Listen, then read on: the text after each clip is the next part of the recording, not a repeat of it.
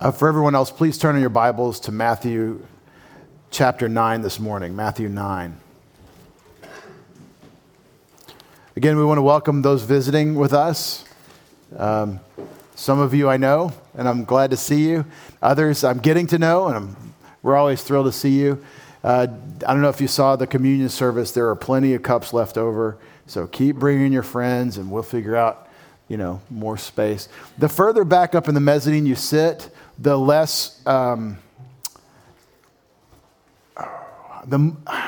more informal it's going to feel. I'll just say that. And we've had people try to sit in that back corner back there.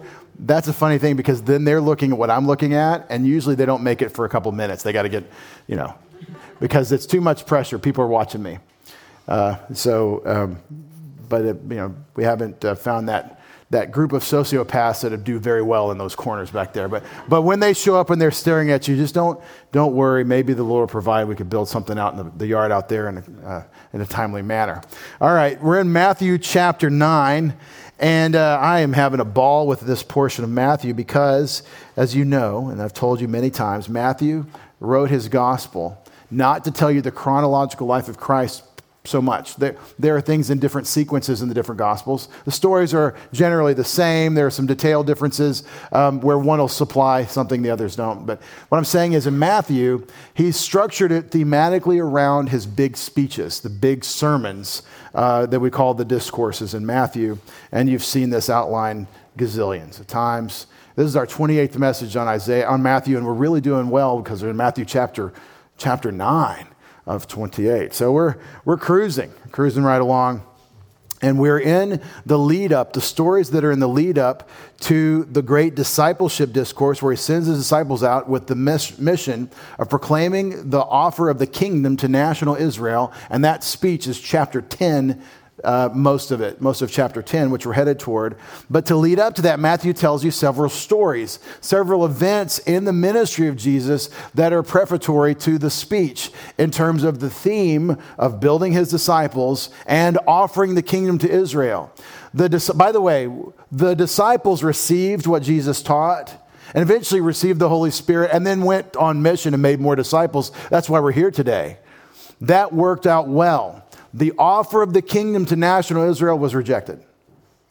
And we'll see in chapter 9 the seeds in the leadership of that rejection and what Jesus calls the blasphemy of the Holy Spirit. And so my goal today, with what time remains, Lord's Table Sundays, we always have a shorter sermon unless I'm a very unkind pastor. It's not a long sermon on a pretty Sunday today, but I do want to look in Matthew 9 at these stories, these accounts that are individual little tellings of Jesus' ministry. And I want to tell you that the wonderful things that Jesus did that are the works of the kingdom, if this is happening, the kingdom's in your midst. I'm offering what it's going to be like when God's kingdom is here on earth. Thy kingdom come, thy will be done on earth as it is done in heaven, Jesus said. What's it going to be like in the kingdom? It's like Isaiah described. There's no more nature curse where the animals are fighting each other. That's what the kingdom's going to be like. And Jesus is doing the miracles of the kingdom. He's doing the wonderful works of healing the blind, raising the dead. And that's the section that we're in. And this is difficult for us sometimes. Those flashy things that Jesus did that we're looking forward to in the coming kingdom that he offered Israel and they rejected him, those flashy things are not as big a deal as the resurrection. What you do when you tell someone about Jesus and they come to have eternal life because they trusted in Christ, and that's the only way you can get it. What you do when you share Christ with someone and they trust in Christ and by God's marvelous saving work, they believe in the work of Jesus and they apply it to themselves and say, Jesus is my Savior. And that's the moment of their new birth and they receive the Spirit of God living in them, Paul says, forever. The Holy Spirit comes to abide forever. Those things that you can't feel, touch, that you don't see, that are not flashy, my brother rose from the dead kind of miracles, like with Lazarus, those things are a bigger deal. Because now eternity's managed. Now the transformation has begun. I am new in Christ, and I will get a resurrection body. And Lazarus died later. The blind man, his eyes don't see anymore, who was made to see. The mute man, as we'll read, he can't talk anymore because his body's in the ground. But the resurrection is the miracle, and it's coming. And I just want to point that out because what Jesus does in offering the kingdom and doing the works of the kingdom is a testimony to his message, and we carry that message. You can have this eternal life if you will trust in the Lord Jesus Christ, as we just proclaimed. Amen. We're trusting in Christ as our Savior, and the very moment you put your personal faith in Jesus as your Savior is what Jesus describes as being born from above in John chapter 3. All right. In Matthew 8, we saw Jesus heal the leper, and it doesn't make him dirty to cleanse a leper. He heals this man with leprosy right after teaching in Matthew 5 through 7, what the Mosaic law really was talking about. The centurion comes, and Jesus marvels that there's no greater faith in all of Israel. I haven't seen such faith in all of Israel than this man who says, my servant is ill, but you can heal him without even going. You just say it and it'll be done because you're working under your Father. And we learned that principle. We saw Peter in Capernaum. Jesus goes into Peter's home, and Peter's mother-in-law, listen to it, Peter has a mother-in-law. He's married. Anyway, so Peter's mother-in-law is sick, and Jesus heals her, and then she gets up and serves him. And then you have these two fellows that come to Jesus. They're called disciples. They say, Lord, let me come where you're going. And Jesus says, you don't really want to go where I'm going. You want me. So foxes have their holes and birds have their nests, but there's no place for the Son of Man to rest his head. Your motivation is for what I can give you. I'm going to improve your housing situation. No, it's me. You really want to come with the Son of Man and not for the wrong reason. And then let me bury my father first. Well, I'm sorry. If your dad is more important to you than walking with me, you've misunderstood who I am, and that's not a right calculation. I made your dad. I made him. We read in Hebrews 1, I'm holding together by my powerful word. He doesn't say that, but that's the truth of this. And so if Jesus asks you, hey, come with me, you know what you want to do? You want to drop your fishing gear, okay? You want to go and just no other priority, no higher priority. And by the way, who told us to honor our father and mother? God. Who insists that the scribes and Pharisees are dishonoring God and how they don't take care of their parents? Jesus. So the message is not to cancel the obligations, to say there's a higher obligation. You need to make Christ first, and nothing else is in between you and him, and everything else is a distant second. And that is tough for people who keep their minds on earthly things. But those people, we read in Philippians 3, have their end as destruction. Their God is their stomach. They set their mind on earthly things. In verses 23 through 27, you had Jesus taking a nap and the disciples wetting their pants, pardon the expression. They are falling apart and quaking with fear because these seasoned fishermen are in a death battle with the water, with the Sea of Galilee.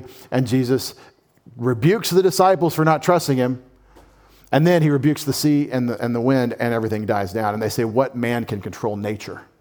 And that is, Jesus calms the storm. And then you had this story of the Gadarene demoniacs, or that live in Gerasa, and one of them specifically, read in Mark and Luke, says, I have legion in me. My name is Legion, for we are many. And we have this story that we focused on last time to talk about what the Bible actually teaches, not what I conjecture, or what I feel in my heart or in my liver or some other organ, but what the Bible teaches about demonism. And what it teaches here is that Jesus is in authority over this. He is more powerful than the dark forces of Satan and his minions. You don't need to be afraid of Satan and the fallen angels only because you're with Christ. Now, otherwise you might be afraid. But hey, I've got Christ. I have eternal life. I have a guaranteed resurrection to life. And so why am I afraid of what any man or any angel can do to me? I'm not worried about the principalities and powers. When I have Jesus is the message that Matthew presents in Matthew chapter 8, verses 28 through 34. And that's important for you to do ministry in the time in which you live. To do ministry with people, especially believers, in the time in which we live, it's very common for people to say, but the devil. But the devil. The devil's strong. The devil wants to get me. The devil's weighing me down. The devil. And this is a marvelous passage to walk someone through. It's also a story. And you tell the story and say, Jesus is not struggling with the devil. It's not a problem for him. The war rages. There's an angelic war. There's a problem that we're facing, and you don't want to love the world or the things in the world because the devil's pulling the strings on the world. You don't want any part of that. You want to renounce the works of the devil. Don't be part of that at all, but you don't blame the devil for your failures because you're in Christ. You succeed in him and no other way. And it's big talk, isn't it? But that's what Matthew teaches us in chapter 8. Now let's get to chapter 9, and we'll read it together. The authority to forgive sins and the opposition to that authority is the first story, the authority to forgive sins. Getting into a boat, Jesus crossed over the sea and came to his own city, which was, anybody know? Capernaum. Jesus lived in this phase of his ministry in Capernaum. And they brought to him a paralytic. Do you know what the Greek word for paralytic is? Paralytic. It's paralytic. It's the same word. Okay. They brought to him a paralytic lying on a bed. Seeing their faith, Jesus said to the paralytic, "Take courage, son. Your sins are forgiven." And that throws me for a loop. Hasn't he said, get up and walk? Hasn't he said, storm, quiet down? Now he says to the man that's paralyzed, your sins are forgiven.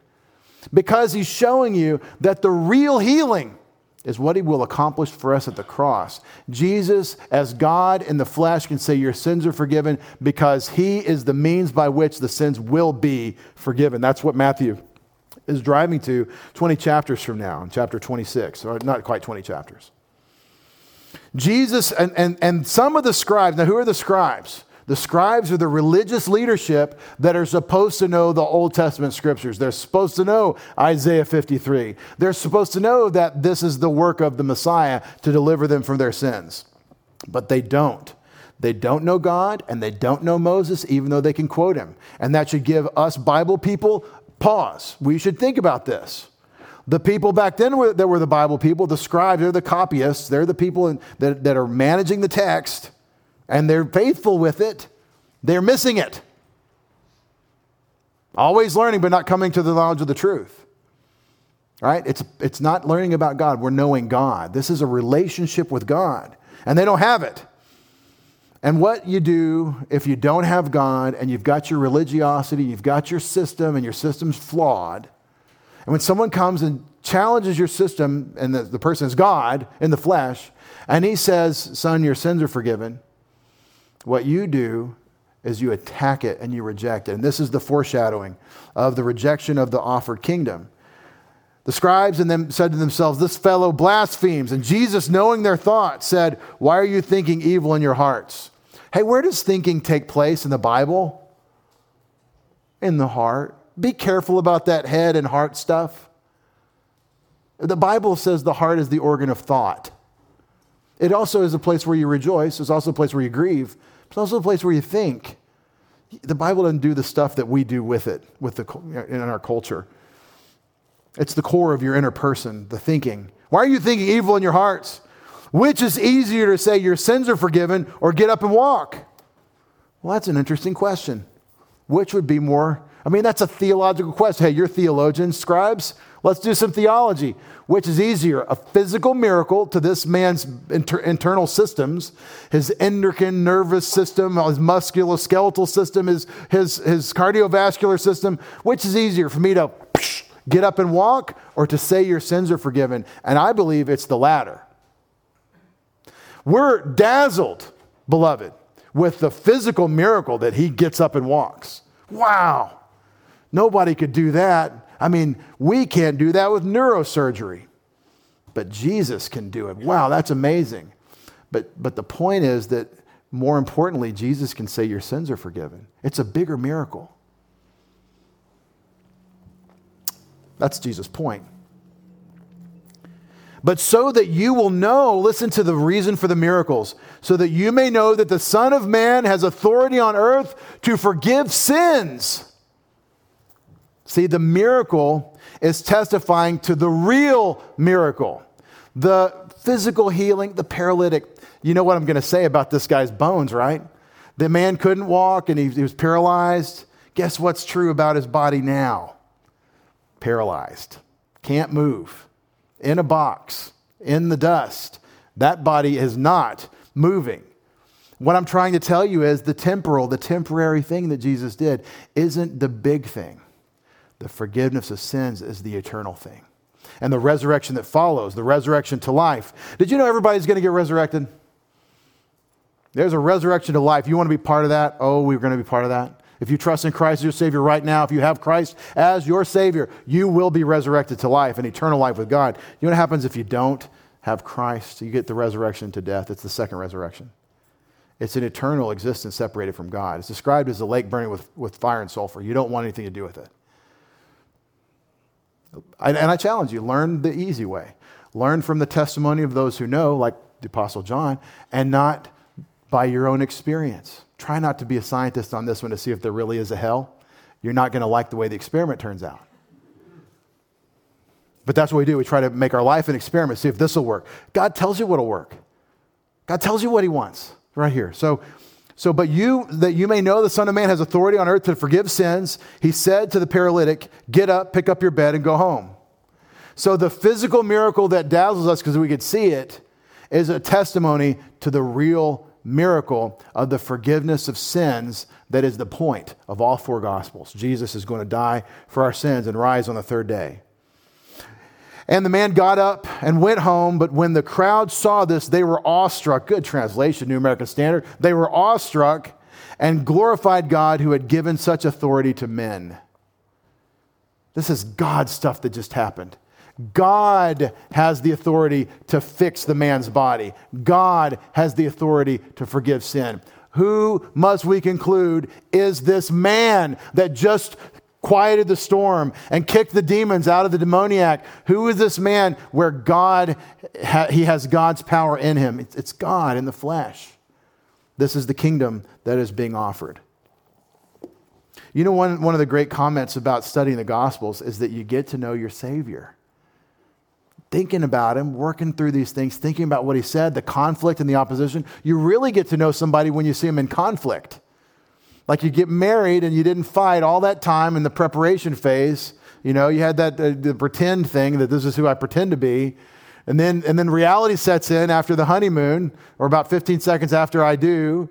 And then you start to see conflict. Now we really start to get to know each other.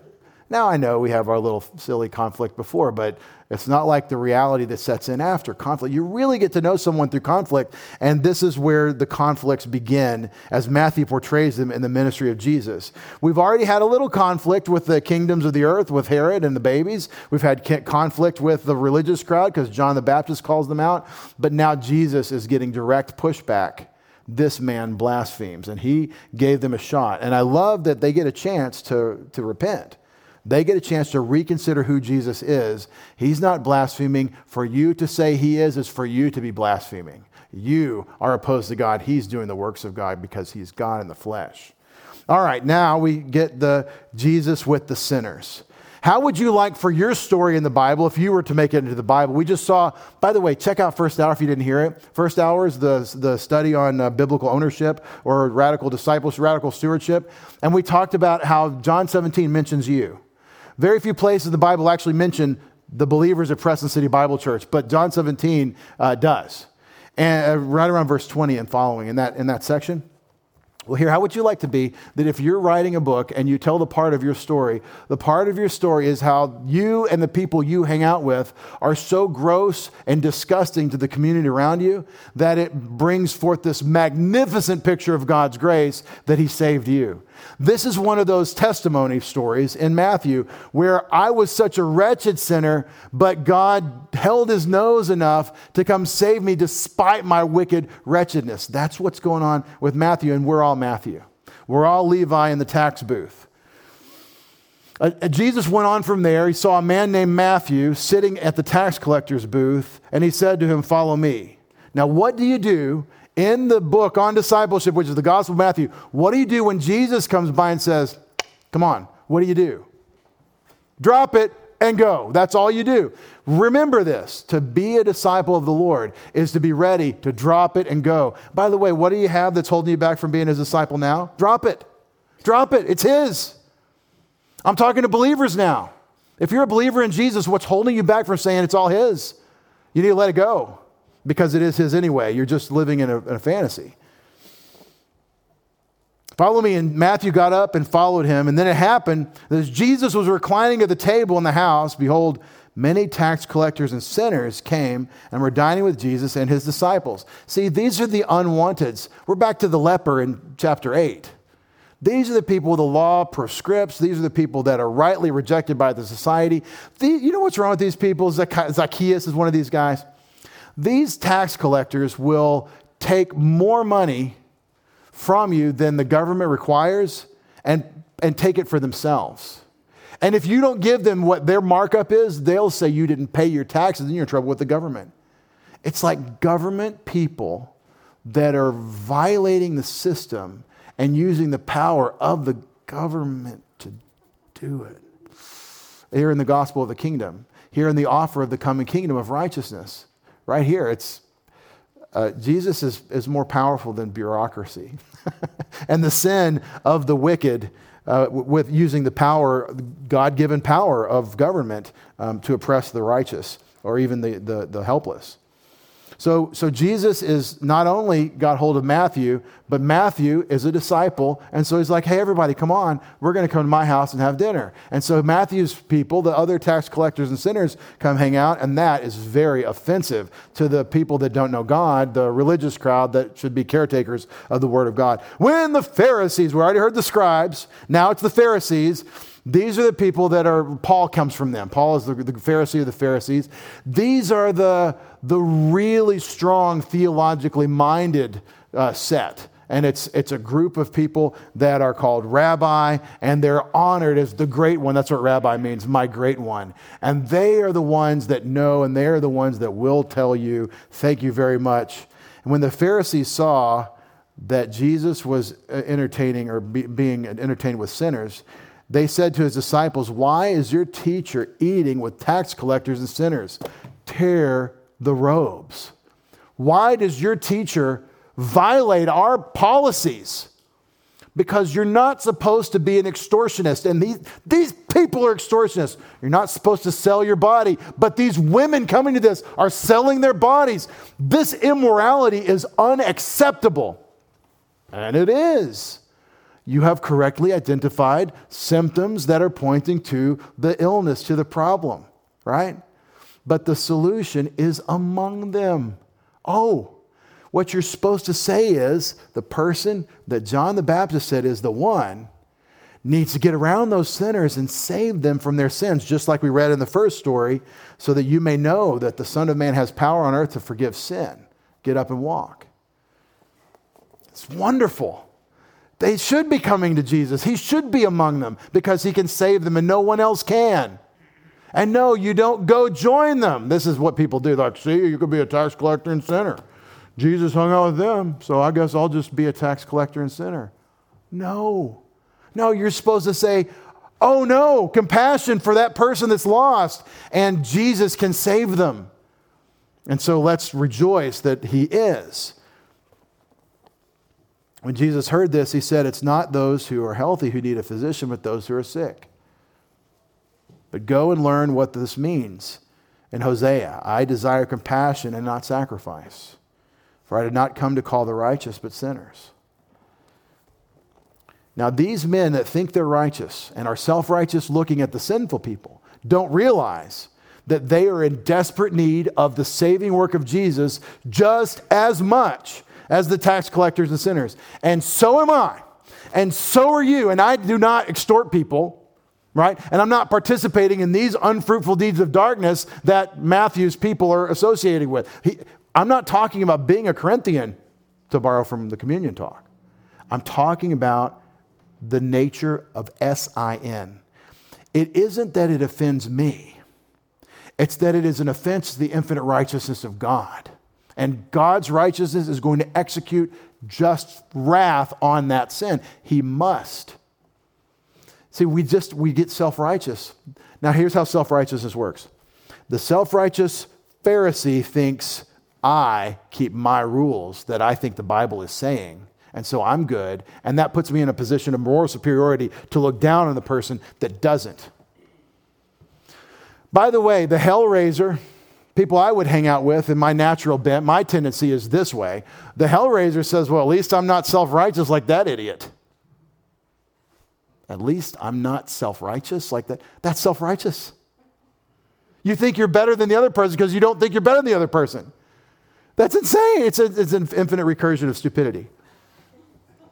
But that's our sin. We tell ourselves we're the good one and the other's the bad one because they're different.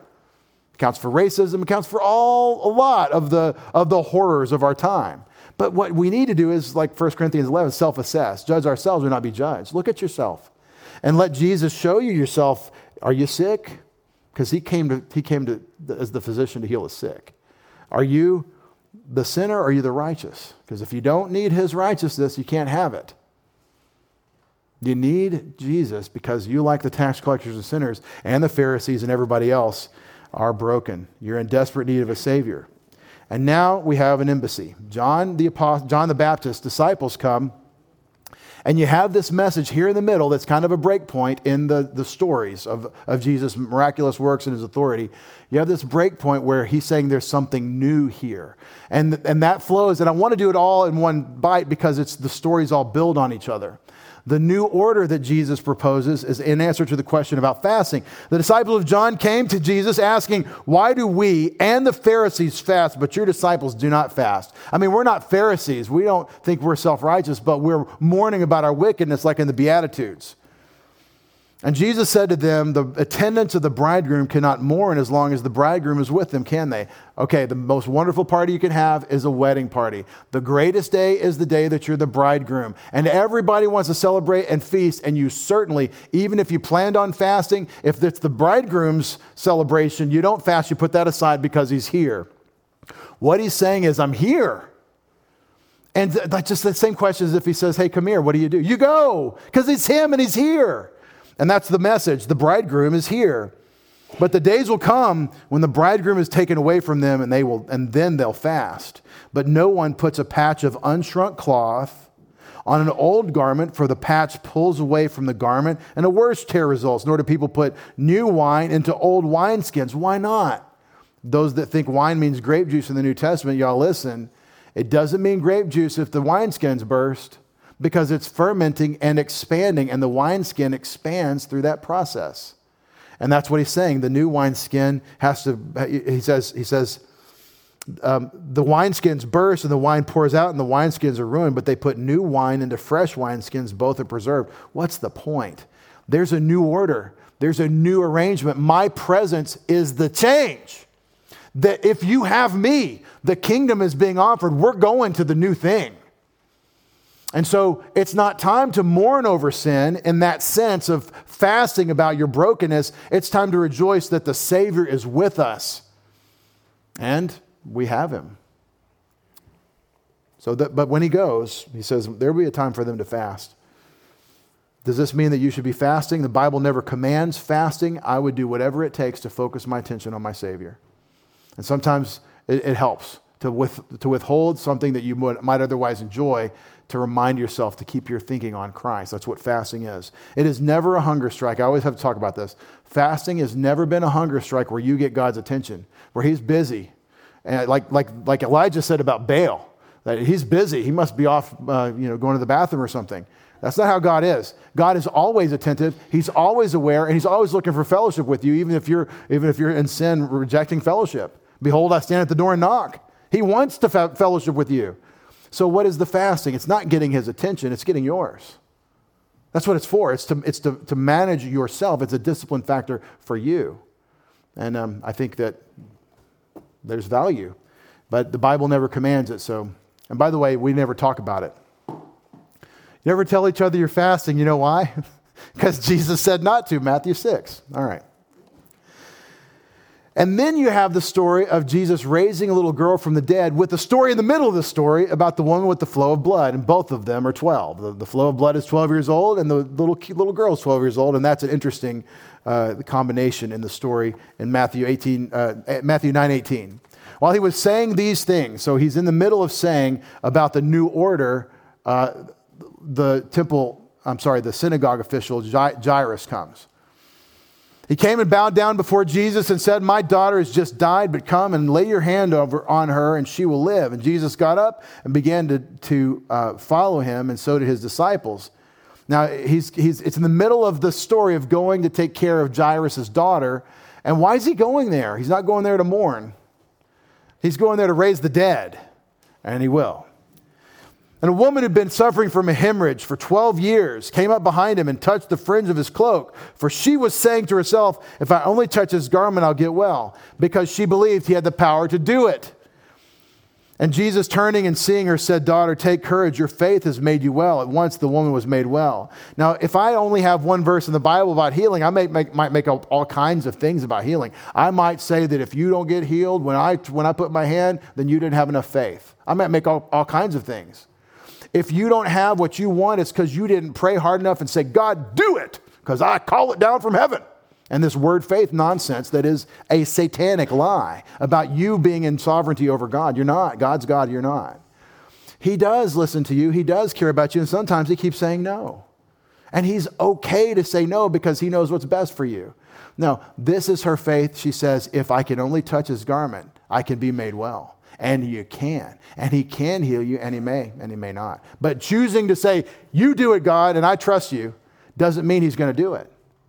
But he certainly can, and you always operate in that faith that God can do what he wants to do. And this comes up in the story further. Now, when Jesus came into the official's, daughter, your faith has made you well. And then verse 23, when Jesus came into the official's house and saw the flute players, that's what I want when someone dies. I want flute players to show up. And the crowd in noisy disorder. Now, these people mourn. They know how to mourn. It's like a profession. And they've got a whole processional that came together. We've got to get the band together to do the proper mourning. And there's been enough time from the kid's death until now that they've got the team assembled. I mean, we got on our mourning clothes. We got our mourning flutes out, our funeral gear. And we're fired up. The machine is fired up. We're in our second set. Okay, of mourning at this big old world celebration of the horror that someone died, especially a child.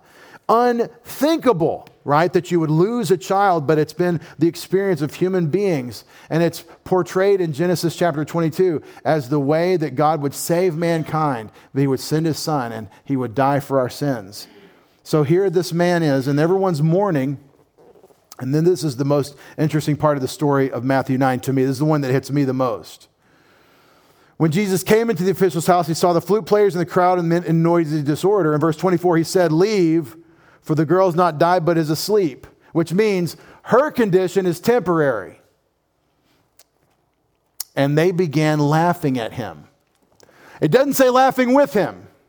It says they began laughing at him. This is the reception of the Messiah, with God in the flesh, when he shows up to heal the sick.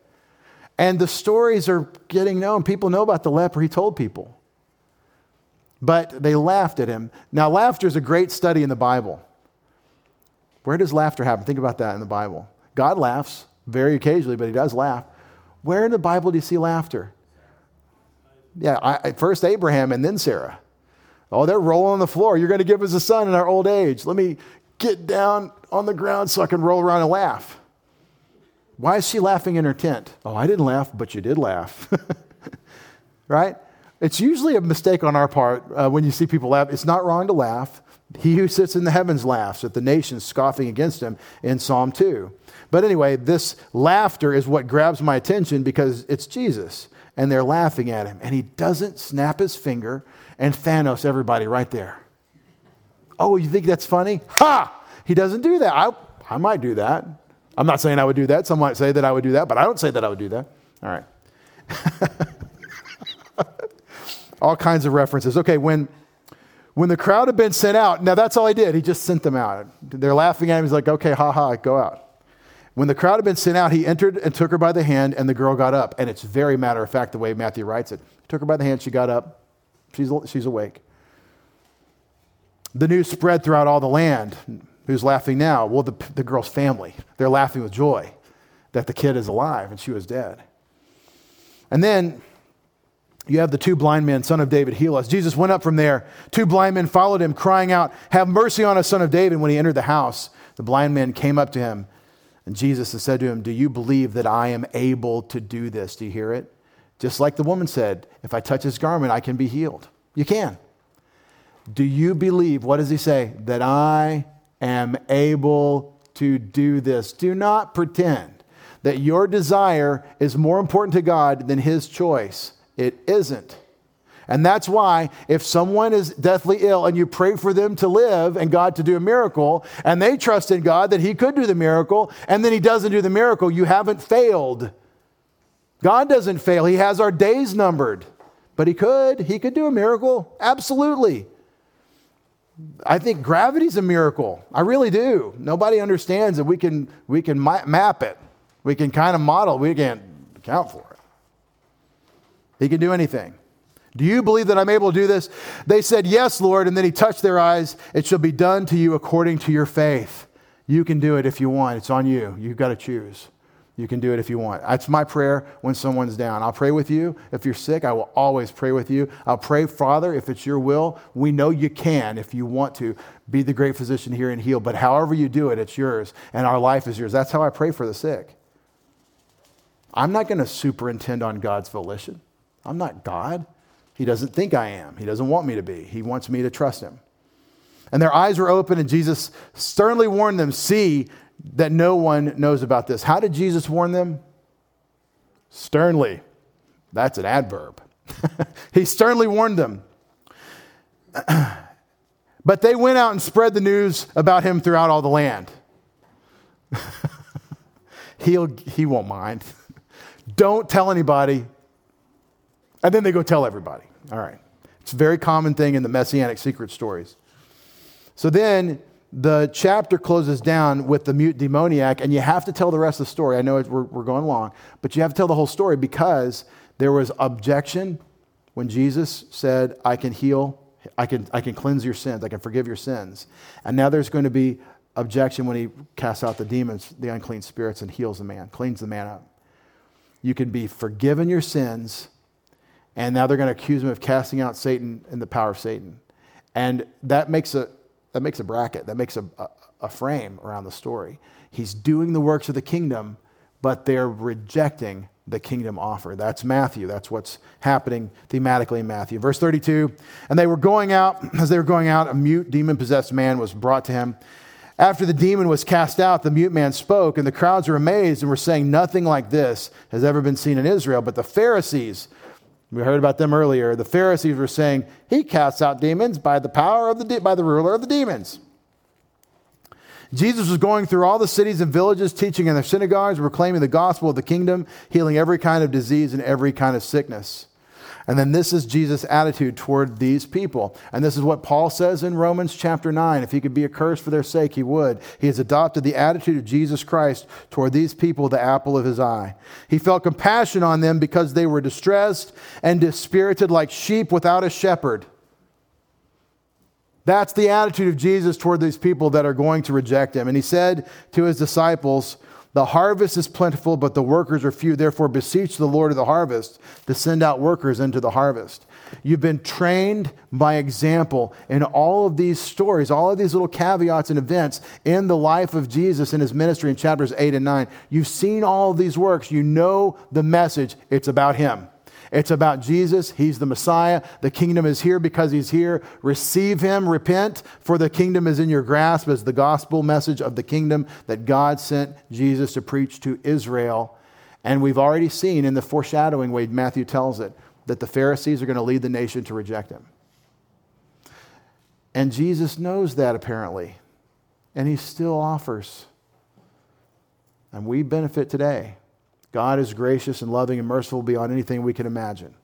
The challenge of discipleship in Matthew to we who haven't rejected Jesus, who want the kingdom to come.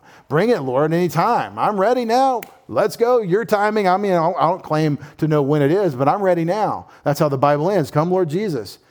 That's our attitude. So if we adopt that attitude of the remnant that received Jesus and didn't reject him, what does that mean for us? That means that we have work to do. That means that whatever his agenda for us is, we want to adopt it.